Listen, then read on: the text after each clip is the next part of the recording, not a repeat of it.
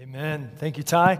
Yeah, my name's Doug, and hey, before we get too far this morning, whether you're tuning in online or you're here in the room, can I ask you to pray for a friend of mine and a fellow pastor, Andrew Rutten, and his wife Bailey, helped plant Providence Church over in Omaha. It's part of the City Light family of churches that we're also a part of. And they're friends. We celebrate that they planted a church and they're multiplying disciples. But we also grieve because back in November, Andrew had to be rushed to the ER after he had a seizure. And they discover he has hypertension and chronic kidney failure. And so he's going to need a transplant. And really, guys, the road's already been hard for them. So I would just love if we as a church could pray for Andrew and Bailey and for their church. Do you mind praying with me? Let's pray. Father God, we ask that you would draw near to Andrew. Would you comfort him? Assure him that he is your son, that he is seen and known even in this time where it feels like so much of his life is thrown off balance, spending time in the hospital, unable to work fully, not knowing what's going to come next. Assure him that you see him, you know him, and you love him. Pray for Bailey and their two sweet boys. Would you comfort them and give them strength and power in this time? Pray for Providence, the church, that your Holy Spirit would be upon them and you'd empower them to keep making disciples and multiplying churches even through this time. And Jesus, we got to ask, would you bring a gift of healing to Andrew? Would you work a miracle on his behalf and for the glory of your kingdom? We pray these things in Jesus' name. Amen. Awesome. Thanks for praying with me. All right, I'm going to start the sermon by saying a particular word. But before I say it, just kind of note in your head what comes to mind when I say this word. You ready? The word is vulnerable. Vulnerable. A few weeks ago, my nephew asked me, Uncle Doug, why do you keep talking about your arms, your muscles like that so much? I was yet again joking about my muscles or the lack thereof, and even my nephew picked up on my sarcasm and wondered why I make fun of myself so much. And so I told him, well, buddy, I grew up with long, lanky arms. I've never really had muscles, and so I learned if I make fun of myself, other people don't make fun of me as much. In other words, I don't like being vulnerable. I also grew up with a cereal bowl chest. Like literally, I could lay down and pour some cereal into milk into about a fist-sized hole in my chest, and I could have eaten breakfast. So I hated shirts versus skins at soccer practice. I hated swimming with my shirt off, and I also learned there, if I can make fun of myself before the other kids, then the other kids won't make fun of me quite so badly. Again, I don't like being vulnerable. None of us do, right? Like we lock our cars, we lock our houses, we lock our computers, and we lock our phones, and the only thing to get into my phone is an actual scan of my face. We deny our faults, we cover our blemishes, we hide our weaknesses, and man, we run like mad from anything that might make us feel vulnerable. And because of that, Joshua chapter 5 this morning might make us all feel a little uncomfortable. It might be a little bit unwanted, a little bit shocking. City Light this morning, we're in one chapter of the Bible, and it's got 3 stories, all of which point to God's people being vulnerable. In fact, God asked his people to be vulnerable, to be weak. You see, God gives his people courage, but it's not the kind of tough guy, macho, put on your armor and show him who's boss kind of courage. It's the opposite. What we find is that God gives his people, God gives us courage to be vulnerable. Vulnerable in places of power, in places of need, and in places of community. That's where we're going this morning. So, if you got your Bibles, go Joshua chapter 5, verse 1. And first we're going to look at how God gives us courage to be vulnerable in a place of power. Joshua 5, verse 1 reads like this. As soon as all the kings of the Amorites, those would have been like the bad guys, who were beyond the Jordan to the west, and all the kings of the Canaanites, more bad guys, who were by the sea, As soon as they heard that the Lord had dried up the waters of the Jordan for the people of Israel until they had crossed over, their hearts melted, and there was no longer any spirit in them because of the people of Israel. So Israel here, they're in a place of power. Their God just showed up and stopped the river and flexed his muscles. Boom! Awesome.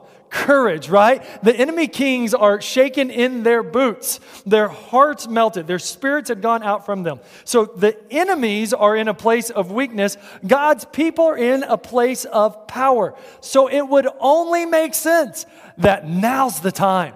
This is the time to charge the gates, shoot the arrows, draw the swords, and go kick some tail. We'll read on, verse 2.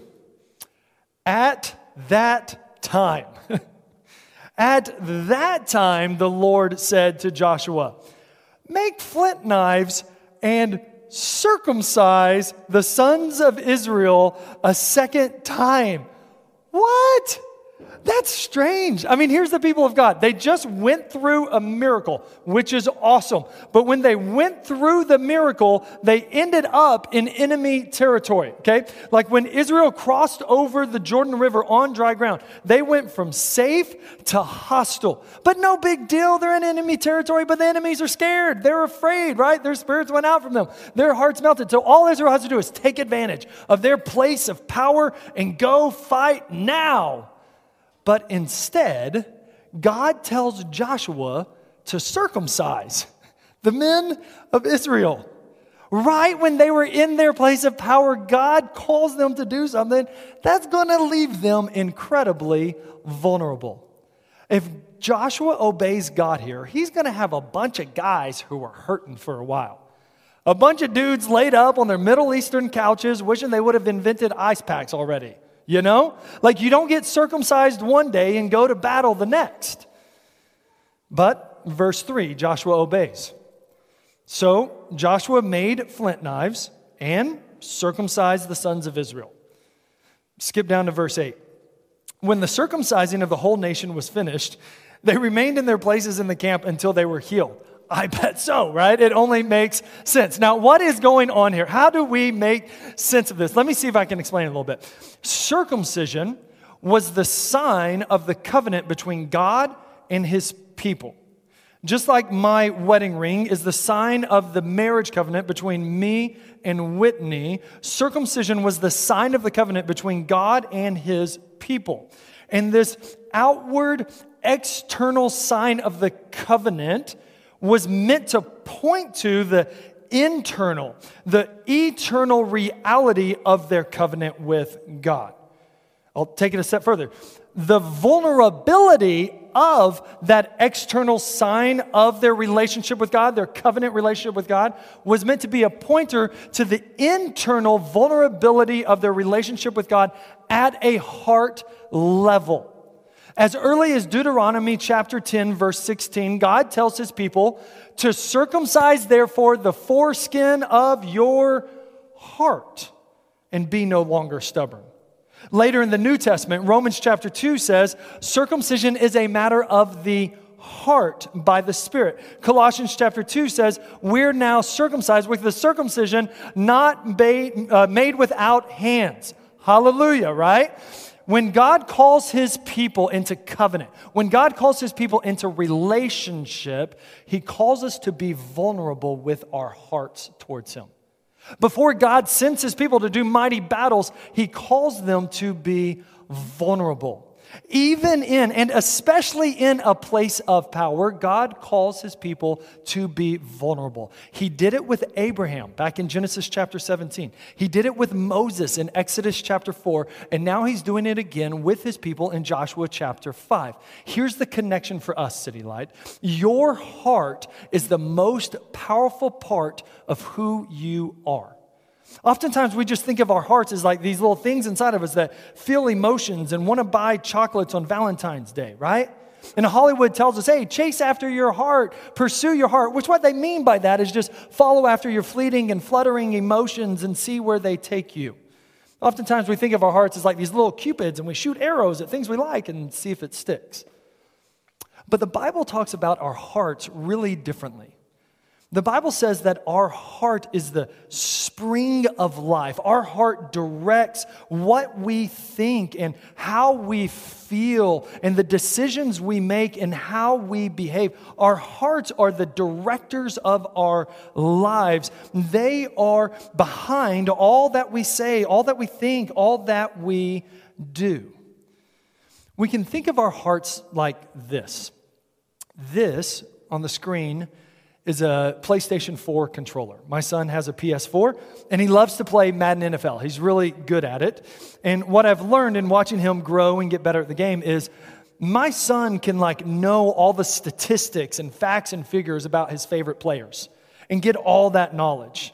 And my son, he can memorize different plays and know which team has certain plays. And my son can stack his roster with 97s, 98s, 99s, Mahomes and Kelsey's, all that sort of stuff. But at the end of the day, what really determines what happens in the game is how he handles the controller. The controller determines the game. Which button gets pushed when determines and it directs the play, the outcome, and ultimately the victory or the loss of the team. And like a controller is to a Madden NFL game, our hearts are to life. We can learn all sorts of knowledge and information and facts and figures about life, but at the end of the day, it's our hearts that direct our decisions. We can have all sorts of different passions and big dreams and wishes for life and emotions, but at the end of the day, it's our hearts that drive what we do in life. Our intelligence and our emotions, our IQ and our EQ, are both driven by our hearts. So when God says that the sign of our relationship with Him is the circumcision of our hearts, God is calling us to be vulnerable to Him in the most powerful part of who we are. All right, that's a long explanation for us to try to understand Joshua 5 and what it means to us today. Let me just try to make it practical to us. How can we know if we're being vulnerable to God in our hearts? Well, try this for one. The next time you make a decision about something to purchase, a job, a relationship to continue or not to continue, a new hobby, or all sorts of different decisions. When you're making a decision, watch what influences you let into your heart while you're making the decision. Do you only rely on knowledge and intelligence and facts and figures, or do you also ask, what does God want in this? Or do you only rely on your emotions and your feelings and what you're feeling passionate about in that moment? Or do you also ask, what does God want in this? In your decision-making processes, do you avoid or ignore or forget God? Or are you vulnerable to God? Are you open to God and what He says as you make decisions?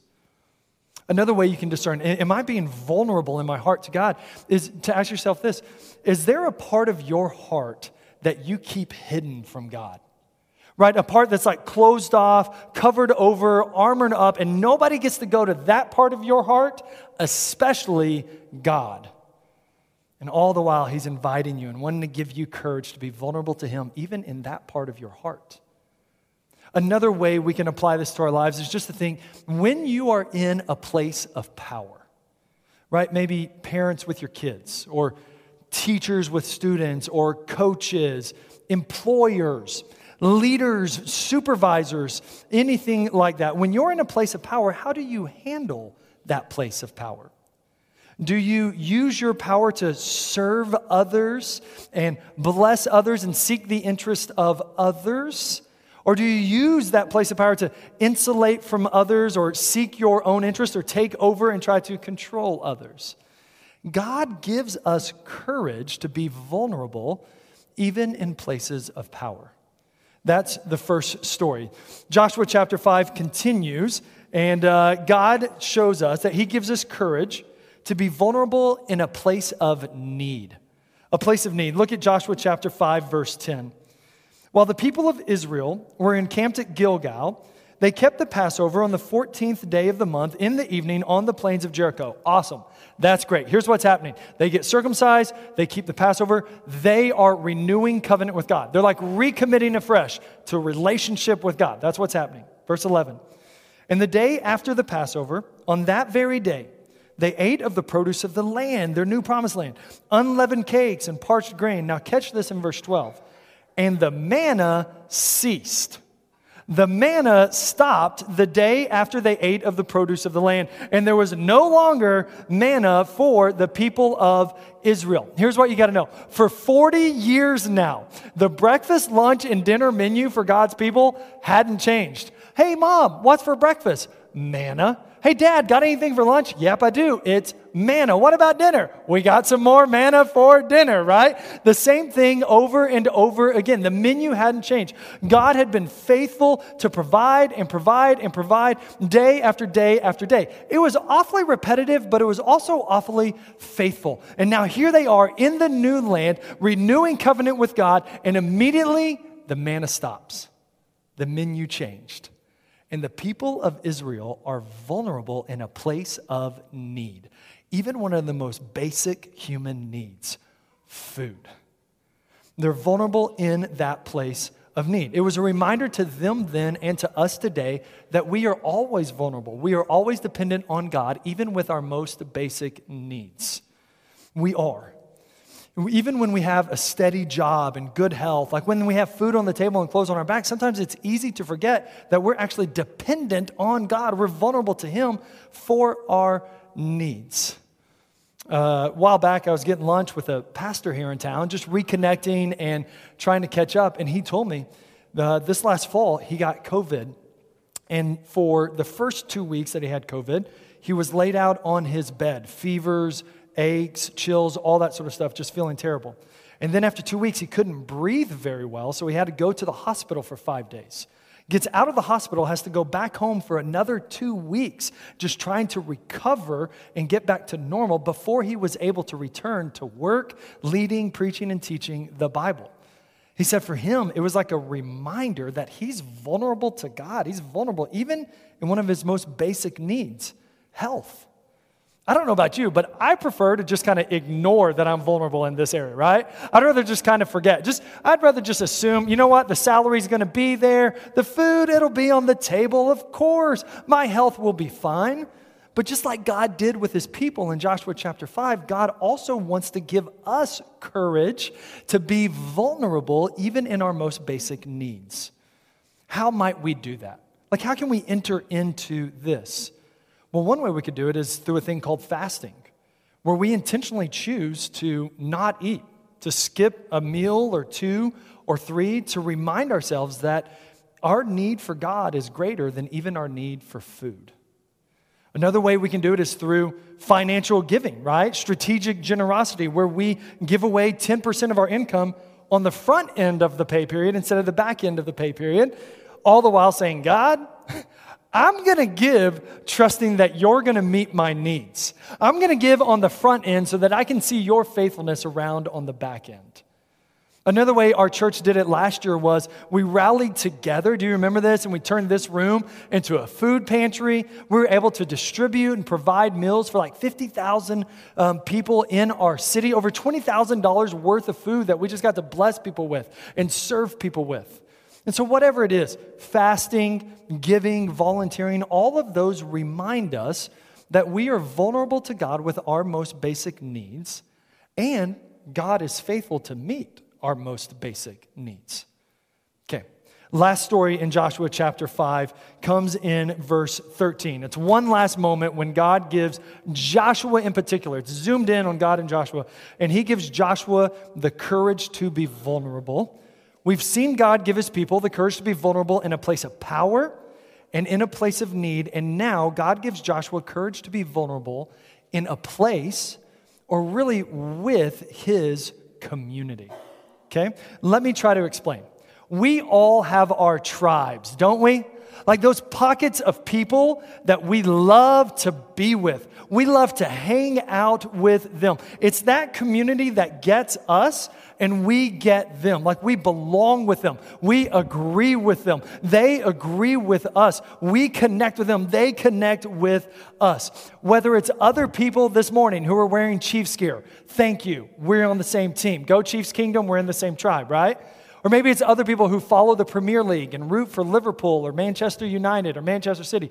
If you don't know any of those names, we're not on the same tribe. I'm sorry, okay? Or maybe it's your political party or a subset of your particular political party. Maybe it's moms who are at the same stage of parenting as you are. Maybe it's dads who like to tailgate party at Target for hours on end while their wives are inside buying baby gear for the kids, right? We've all got our tribes. And here we're about to see that God gives us courage to be vulnerable even with our tribes, even with our communities. Joshua chapter 5, verse 13. When Joshua was by Jericho, he lifted up his eyes and looked, and behold, a man was standing before him with his drawn sword in his hand. So here's Joshua, right? He's about to lead a massive army into some major battles and like years of warfare, okay? And before he enters into the first major battle, Joshua's like, I'm just going to go clear my head. I'm going to go for a walk, get away, get some quiet time. And then he runs into this dude who's got a sword, okay? The story continues. And Joshua went to him and said to him, are you for us or for our adversaries? It's a good question, right? Like if you're Joshua, you're going, hey, are you with me or are you with them? Like, are you with me and my team or are you with them and their team? Because I need to know. I'm drawing a line in the sand. Who are you rooting for? Who are you fighting for? Are you for us or are you for our adversaries? Verse 14. And he, this is the dude with the sword, all right? He said, no. No? What kind of answer is that? Like if I were Joshua, I'd be like, I didn't ask you a yes or no question. I asked you to identify with either me or with them. I asked you to identify with either me and my team or them and their team. And yet this dude with the sword says, no. Thankfully, he continues. Verse 14, he said, no, but I am the commander of the army of the Lord. Now I have come. Joshua thought he was the commander of the army of the Lord. Nope. This guy is. Joshua asked this guy to pick a side. Nope. This guy did not pick a side. This guy fights his own fight, wages his own war. This man with the sword drawn turns out to be the Lord on earth. The Lord Almighty coming down to planet Earth for a little quality time with Joshua before Joshua enters into the battle. And right when Joshua needs to hear from God, are you on my team or not? God says, nope, I am who I am. Moses had this moment at the burning bush back in Exodus 3, and now Joshua gets his moment here in Joshua chapter 5. Right when he needed to hear from God, are you on my team? God says, nope, I'm God. I fight my own battles and I wage my own wars. You see, Joshua was doing what we all do, right? We pick our tribe, we pick our team, and then we want God to be on our team and against all those other bad guys. I'm right, they're wrong. God, you agree with me and you're on my side, right? And God says to us, no, I'm God. I wage my own wars and I fight my own fights. A few weeks back, there was a guy doing some work in our house, and after he got done, we were just sitting around chatting, I guess just being Iowans, doing what Iowans do. So we're sitting around chatting, and he lives about an hour north of here in a small town. And a few years back, his church went through like a nasty, terrible church split, just super painful. And the group that split off, they got a new preacher. And within a year of the church split, that new preacher died. And so this guy was thinking, well, I guess God's on our side. But then within a year after that, the preacher for the group who stayed, he died. And so this guy's going, I don't know whose side God is on. Exactly. This guy felt insecure. He wasn't sure what to think. He wasn't for sure what to do with this. You see, when we wish God would validate our team and squash the other team, and yet he doesn't, it makes us feel vulnerable. A little less sure-footed. A little less confident. Because we like our team. We like our tribe. I mean, we picked our team, we picked our party, and so of course we want God to do the same thing, to validate us, like to give us a sense of security and a sense of rightness. We want to feel right. I mean, haven't we done this in every single marriage argument ever in the history of the world? You know how it goes. Husbands, you get in a little spat with a wife, and so then you pull away and you haven't prayed in a while, but you're like, oh Lord, thank you that I'm right. I just pray you'd show her where she's wrong. I need her to see that. Thank you, right? And wives, you do the same thing, you know? You get in a little spat and you pull away and you're like, oh Lord, I'm just trying to be humble here. Would you help him? I don't want to say it to him, but you show him where he's wrong, right? We all do this. And parents, you do this in arguments with your children. And children, you do this in arguments with your parents. We are all like Joshua, where we've picked our side, we've picked our team, we're going, God, you be on my team. I mean, you're on my side, right? Come on, God, validate me. And when God doesn't pick our team, or when God simply says, nope, I'm God, it makes us feel vulnerable. So what do we do? Like, how do we respond in those moments? Oh, please hear this. Better than asking God or trying to convince God to pick your preferences, better than like scanning circumstances and seeing, oh, it's going good for them, God must be on their team. Oh, no, it's going bad for them. No, now God's on our team. This is great. Better than asking God to bless your thing, your tribe, your team, the better response is to respond like Joshua does in Joshua chapter 5. After God makes Joshua vulnerable, it says this at the end of verse 14 and into 15. Joshua fell on his face to the earth and worshiped and said to him, what does my Lord say to his servant? And the commander of the Lord's army said to Joshua, take off your sandals from your feet, for the place where you are standing is holy. And Joshua did so. I don't know how to preach that. Like, it's just this beautiful, powerful, incredible moment. And for me, a radically humbling moment. When I wish God would just say, Doug, I'm on your team. Don't worry, I'm for you and against them. I want God to pick my side. But I know I need to respond like Joshua. So let me just read this again. And as I read it, listen, and let's just pray that God would give us the grace to respond like Joshua. When Joshua was feeling vulnerable with his tribes, with his communities, Joshua fell on his face to the earth and worshiped and said to him, what does my Lord say to his servant?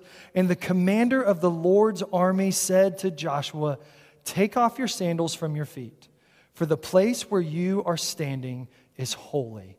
And Joshua did so. Listen, City Light, better than asking God to pick your preferences is God calling us to worship him. Better than hoping that God would be on your team and validate your thinking or your philosophy or your thing is God calling you to validate him as God alone. He is on the throne alone and unwilling to share it with anybody. God is holy. We are not. God is holy. We take off our sandals. Or in a day like today, our boots and 6 pairs of socks, okay? God is holy. We worship him. And he receives our worship. Would you pray with me? I want to invite us into a time of worshiping God as holy. A moment for us in our hearts, right, where God wants us to be vulnerable to him.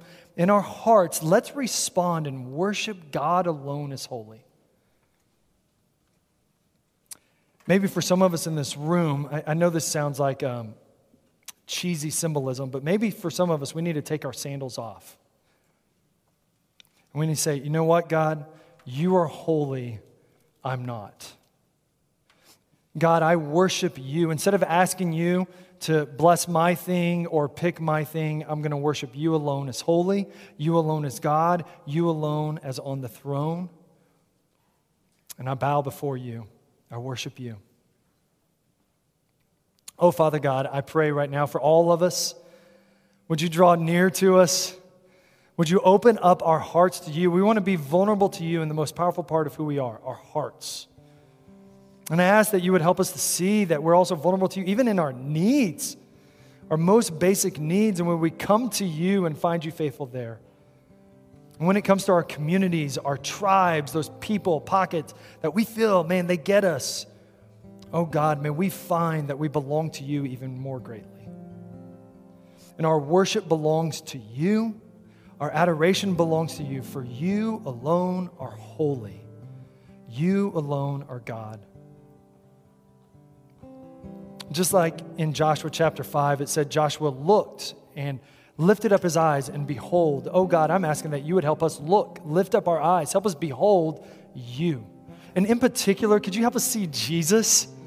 Jesus as the Holy One, pure, perfect, spotless, righteous Lamb of God. Could you help us see Jesus in his holiness dying for us even on the cross?